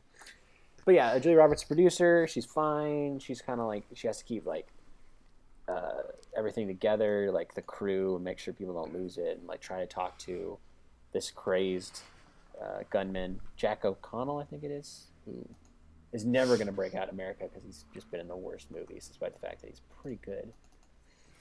You know, she's just serious, whatever. She's fine. I mean, this isn't a movie that anyone went to for the performances. I mean, they went because it had celebrities in it, but they're just picking up their money. You know what I'm saying? Mm-hmm. Another thing that has a title that sounds like it has monsters in it, but it doesn't have monsters in it, is the Neon Demon. Elle Fanning. There's no demon in this movie. Mm. Yeah. Elle Fanning I like. I think the first time I ever became aware of her like as a talented actress was Super 8. And she's been picking roles that I feel like she'll be a big star, you know. her star's on the rise. But this movie's weird. It's Nicholas Winding Refn, Drive, Only God Forgives. Beautiful looking, great 80s synth sounds. But it doesn't really have anything interesting to say. It's like, oh, but like modeling is like really tough. Like everyone's like really shallow and like backhanded, stabbing back, blah, blah, blah. It's like, yeah, this has all been done like in better movies. Yeah, fucking Zoolander, man. Zoolander even, yeah, you know, it's like we know models, we get it. Elle Fanning's fine. She like probably says like 3 words in the whole movie.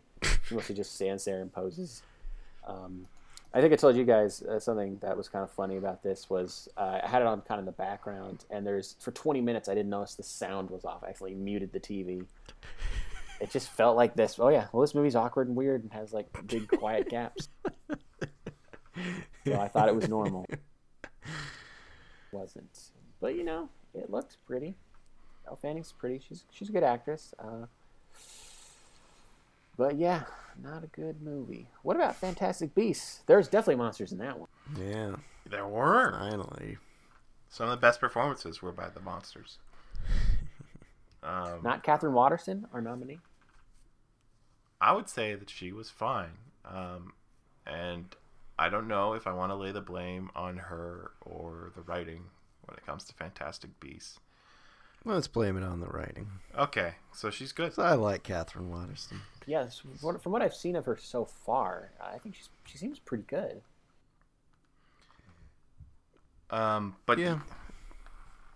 she has this arc in the movie about like she's like, you know, basically an ex-magic cop, and it's not even clear like if she really wants to get her job back, and it's not clear if she's like falling in love. I didn't get it. I mean, she's just in there because you need a female character in there, right? You know? No, there's another character who's filling that void. There's another Oh yeah. There's another character who's literally just like Marilyn Monroe style ditzy, and she's just there to fall in love with Dan Fogler. Dan Fogler. Dan Fogler is MVP on Fantastic Beasts. I don't know if that word has gotten around to you yet. It hasn't. Yeah, he's pretty good in it, surprisingly. Yeah, I would say it's just like the character was kind of not very fully formed, like a lot of parts of this movie. But they had to make it because money. Money says. Yeah. Do you think Sam Waterston was proud? Probably.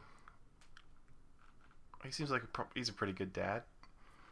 I'm sure if he was disappointed, he would never let her know. He'd hide it. I mean, he's literally an actor. I'm sure that Catherine Waterston has no idea how he feels about anything because he can hide his emotions so well. I mean, probably better than anyone, right? In like history. Probably. Yeah, I've seen The Newsroom, and let me tell you, it is hard. Like, sometimes you think he's joking around, but he's actually really angry. He's a scary fellow. To drink a beer with that guy, huh? Far away from that guy. Like, in the same room, but kind of staring him down. He's got to peek over. It's like, is that Sam Waterston over there? That's what I Looks know. pretty mad. He's got thick-ass eyebrows.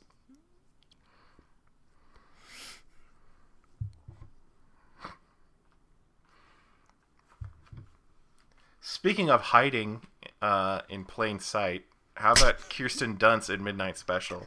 I like how we can't move on to something unless we have a segue. We're like, we'll sit there for a couple seconds thinking like, there's got to be something. It's like coming up with the segue is more awkward than if we just moved on to begin with. Yeah. We can't just move on. So the thing about it all Kirsten together. Dunst in Midnight Special is like she actually gives a pretty good performance, but it's like not really in the advertising that she's in this movie, and literally everyone who's seen it that I've talked to is like, oh yeah, she was in that. So she's just forgotten, like, and I think that's because she doesn't really affect the plot at all. she's just along for the ride, and she doesn't even get on the ride until halfway through it. Yeah, I forgot she was in it. But yeah, I remember now.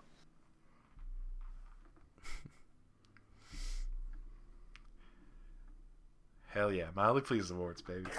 That's what it's all about. It's like, you're like not quite enthused, but you're like, okay, yeah.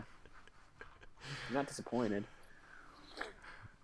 But does that clench the award for her, or should we give it to someone else? I I don't feel like care. you got to be at least like a little memorable. Like, I don't know. Forgettable equals mildly pleasing. Okay, well, so yeah, my two nominees were Kirsten Dunst and Catherine Larson. I think both of them you could blame the writing more than you would blame their performance. Mm-hmm.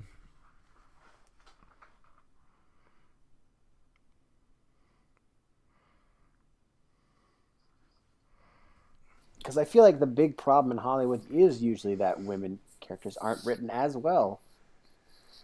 It's not always the actress's fault. So I don't know. If you give it to Julia Roberts, then Money Monster wins the actor and actress. Did it? I thought we gave it to Benedict Cumberbatch. Oh, Yeah. never mind. Should I go back and change it to G. Clue? I like the Batch winning the actor award. But does that mean you still want to give it to Julia Roberts? Fine. Like, I don't care. It's like, I don't care. I'm not supposed to, right? I mean, we didn't give her the Lifetime Achievement Award. Got to give her something, yeah. She'll be on the ballot next year, probably. I don't know what she Sure. has lined up. I'm sure something boring. Mm-hmm.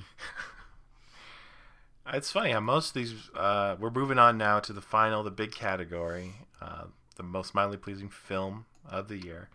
And it's funny, we've ended up talking about most of these, at least a little bit. Yeah.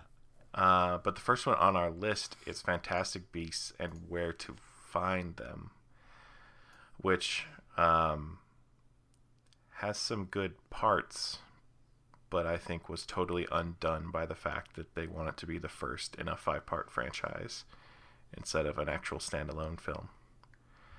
But you can read my thoughts on the blog. What are your thoughts, Colin?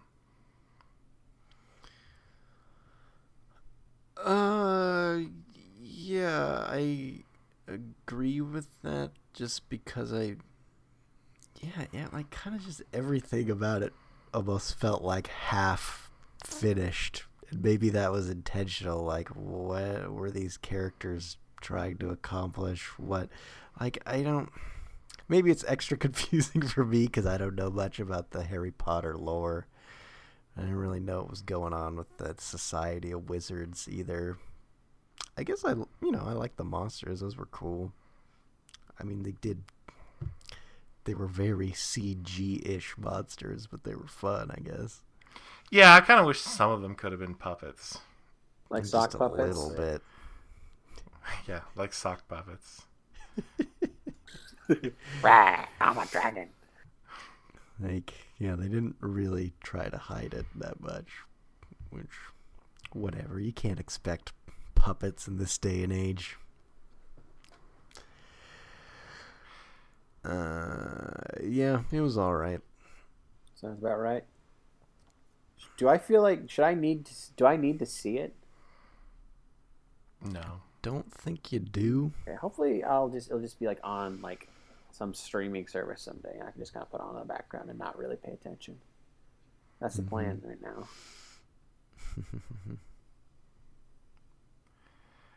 The next one is Ghostbusters.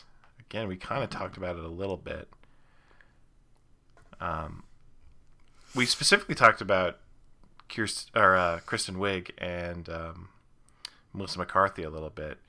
And I think that's because the other two members of the team are much better, or at least much funnier in the movie. And that's Leslie Jones and Kate McKinnon. Of course, Kate McKinnon is definitely the best part of SNL these days.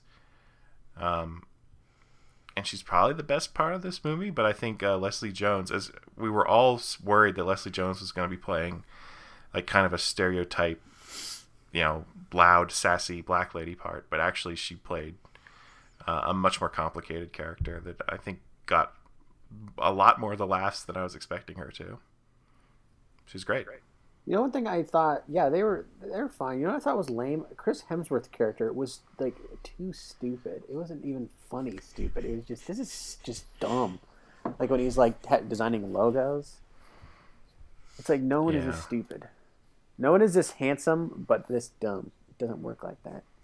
No way he'd be able to perform all the maintenance required to maintain that beauty. I'm not buying it. I don't know how I feel about the villain either. I wasn't familiar with that actor. He's like, yeah, he's okay, I guess. He had funny hair. Well, and then they kill him off immediately and make Chris Hemsworth the villain. Yeah. Hey, what about Bill Murray being in there as the debunker guy? I feel like he let his costume do all the acting in that movie. Like, look, I got one of those cigarette holder things. I think he had one of those. Like, he was probably the most plot impactful of the original cast, which all the living members of the main cast, except Rick Moranis, cameoed. But I kind of liked like the Dan Aykroyd one or the Sigourney Weaver one more than the Bill Murray.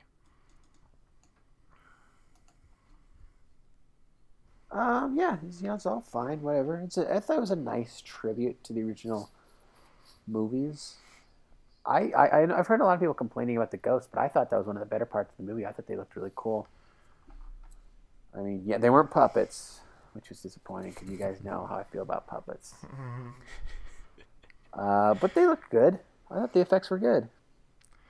It was a fine movie. I like the ghosts too.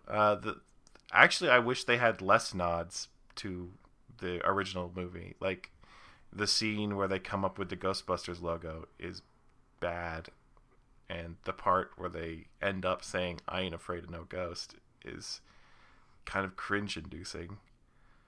I wish it had more freedom to just be its own movie. They probably felt some pressure to. I'm sure they felt enormous pressure. Mm-hmm. I mean, that's like, don't forget, like, this movie was in development hell for like 30 years. Like, Sony has been trying to make this happen forever. And of all the ways it could have turned out, this is one of the better ways. One thing I think we can all agree on is the great song collaboration, Ghostbusters song, Fall Out Boy and Missy Elliott. Yeah. Inspired.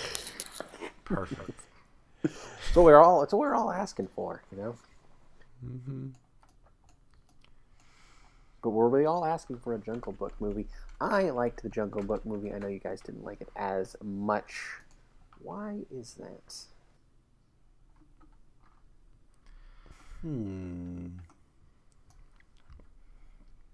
Is it too artificial? I think that's part of it. Is it just, I don't know, like a movie that's supposed to inspire this kind of wonder about like nature, but like everything's fake. It's like, yeah, I think there's a certain artificial layer that makes it hard to love. I mean, I feel like all the voice acting's really good, and like the kid who's in it isn't very good, but it's like, I'm sure it's hard to expect an 8-year-old kid to act well against nothing. And yeah, who could ever expect an 8-year-old to have imagination? It's true. Come on, kid. Just act like they're your imaginary friends. So, well, speaking of the voice cast, I love pointing out to people that 3 of the top grossing movies this year starred Idris Elba as an animal. In Finding Dory, The Jungle Book, and Zootopia.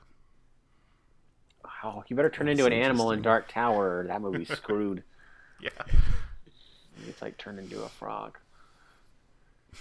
Like, hello, my baby. But yeah, like, when's Michigan J. Frog making his comeback? Love to see that movie, feature-length film. They just call it J. Michigan. Starring Idris Elba. like J. Hook, like J. Edgar. Yeah. Gritty reboot. It's a trilogy, and the last one's 2. So, And the last one's 2. is the last one the part in the future of the cartoon short where Yeah, it's like it spans so year much time. 2050? Yeah. It's about how this fucking singing frog just destroyed so many lives over the course of all these years.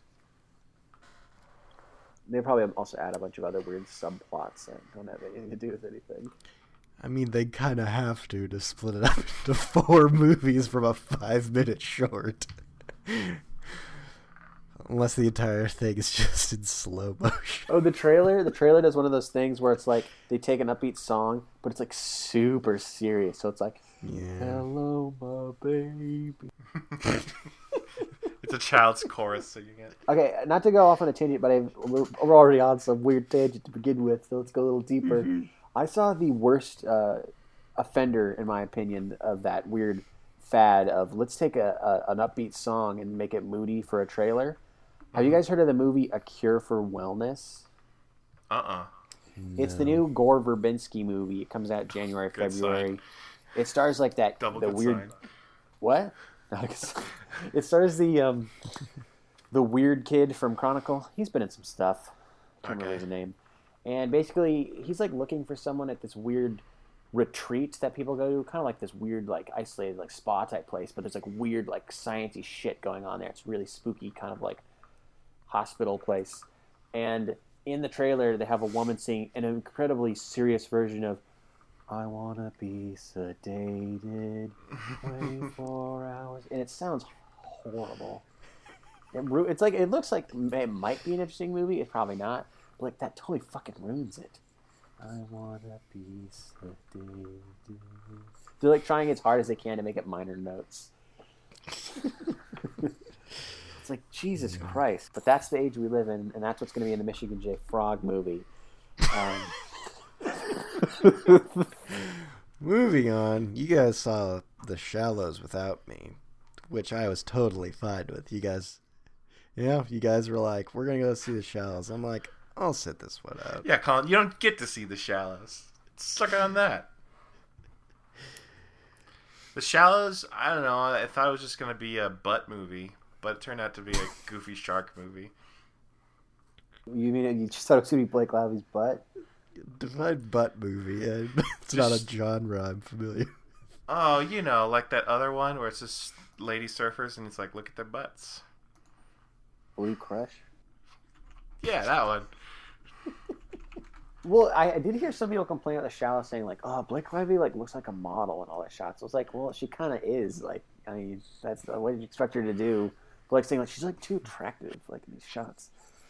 Like I should be scared, but I have like a boner though. I can't control it. This is like as thin as plots get. You know, you have a woman who was in like med school but like doesn't want to finish it, and she's gone on some vacation trying to like I guess run away from her life, and she goes surfing and On this hella isolated beach. in like Mexico, and like, oh my gosh, shark attack. And she ends up on like a buoy for a big chunk of it, and like floating around on like a whale corpse, and just trying to survive. She can't make it. She's like pretty close to the beach, but just can't quite make it. And that shark, it's a great white. It's like there. It's like fucking intense. Yeah, it's humongous. And like there's not much to the plot, but what I appreciate is I think they came up with a good amount of things for the character to do and to happen to her. Were there any moments that stick out in your mind, Sean? There's a part where a guy's swimming and the shark comes and bites him clean in half, and the shark's humongous and it's amazing. I was trying to remember. I feel like there's a funny scene, maybe not funny, maybe disturbing, with like a drunk guy, but I can't remember how that ended. But I feel like it had a good ending. Like, Yeah, the drunk guy. I think that's the scene we're talking about. oh, that's the guy. He got bit in half. Yeah, he wanders onto the beach and he sees all her stuff, and she's calling for help, but she's far enough away that he doesn't understand her, and so he like steals all her stuff, and he for some reason this like goes for a little swim before he gets away with all the stuff, and the shark just comes and bites him in half, and then later you see him crawling onto the beach and like, oh, maybe he's okay, and then the camera pans up and he's just half a body. Isn't he like crawling, but he's only got half of his body? Yeah, it's awesome. Yeah, so it's like good for that. Like this would be a good movie if it was like super hot day. Like, gotta get out of the sun. Gotta just like kill some time for 90 minutes. So you go in and you go this and you have fun and then you forget about it. Like Yeah. it's very disposable, but it was like a good time. Oh, It and was I love- shot well. It looked really good. I remember there was like a weird thing they did for what do you call that? Like the video on their phones. They used like a weird. I can't remember how they visualized it on screen, but it looked really weird. Yeah, isn't there a part where they're like doing a FaceTime and it's really confusing how like you're seeing it from both cameras and also like the third camera that that's the movie camera. There was definitely something going on. I know what you're talking about. So that was kind of weird. But yeah, I think you're right. Visually, it looked good. Love the bird sidekick. Yeah, they didn't kill the bird off, which everyone thought they were going to. That was so nice. And it ends like good, but like kind of cheesy because like Dad's like, "You're going back to medical school. I'm so proud." more sharks jumping and biting people like that. It's good though because it's not a movie you can make a sequel to. I hope. That's what they said about the first season of 24. Maybe just like Jack Bauer, she's gonna keep ending up in these. Maybe the water's gonna get more shallow. We're just kind of walking. Waiting, just like a plane waiting in the water. Oh, boom. Sully, our final nominee. This is the true story of Sully Sullenberger, the brave genius pilot who landed on the Hudson River. You could probably tell this movie was just going to be okay when they changed the title from Miracle on the Hudson to Sully. They're like, nah, let's not go with something that's distinct and memorable and actually describes the event. Let's just go with the name that people remember. Mm-hmm. It's a Clint Eastwood film, which I was a little surprised because I kind of thought Clint Eastwood said he was done, but he's not slowing down. I have a theory that Clint Eastwood is actually dead and there's some sort of Weekend at Bernie's thing going on. Who's directing his movies then? So like drug. Is it Ron Howard? Ron Howard. What Ron Howard? His movies are directed by drug teens. Why would a drug teen direct Sully? For the paycheck. Okay. Yeah, you see now that's making sense. It's all making sense. Money. So I was sort of interested in this movie, but I haven't seen it. Something I'm wondering about is there really enough like drama in that story to make it like a movie? I mean, aside from the incident itself, like is there enough in the aftermath to warrant a film? Not really. Like, all the scenes of the actual event are pretty cool. Just watching it all go down in flashback. So much so that they basically do it like twice. Mm-hmm. Just to fill up time in the movie. I also because there isn't that much else that's has a ton of conflict in it. You just reminded me though. This movie came out like right around 9/11, and one of the ways they inserted conflict into the movie is that they've given Sully like some sort of PTSD, and the movie literally opens with a shot of his plane crashing into buildings in Manhattan. And it, like the movie I think came out on like not September 10th or something. It was so close to 9/11. I was just flabbergasted that they put that fictional scene in this movie. The other drama they insert is this FAA hearing where they're going to decide if he made the right decision to land on the Hudson or not. So in that sense, it's kind of like Flight. But I think in real life, people didn't actually care that much about the hearing because pretty much everybody loved him. Mm-hmm. And the prosecutors are... Colin, help me out here. Mike O'Malley. And Anna Gunn. Anna Gunn. TV stars. Mm-hmm.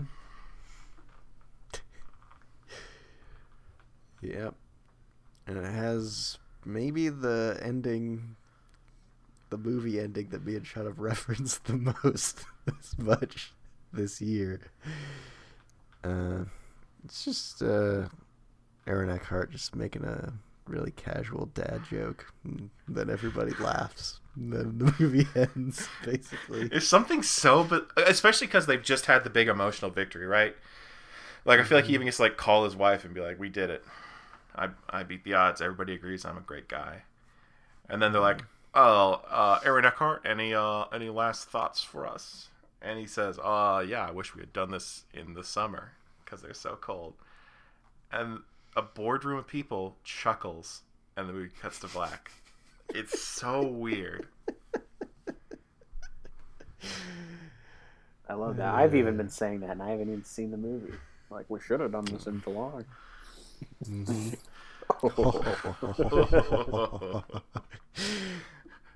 And I feel like we kind of, like, there was chuckling at our audience because, like, everybody in the theater was just old people.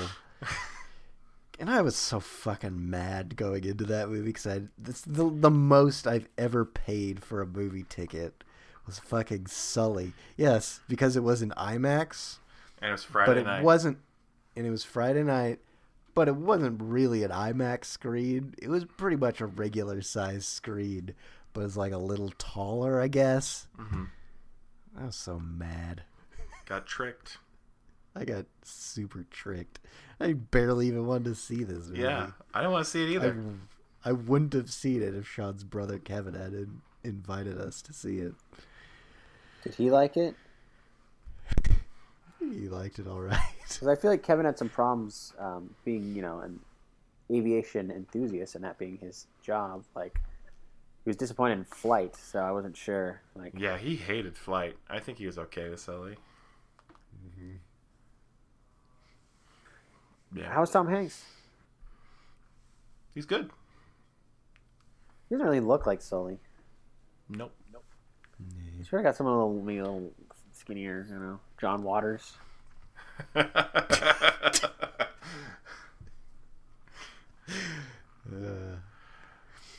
I'd see it, but America wouldn't. Haunting specter of John Waters guides your plane down.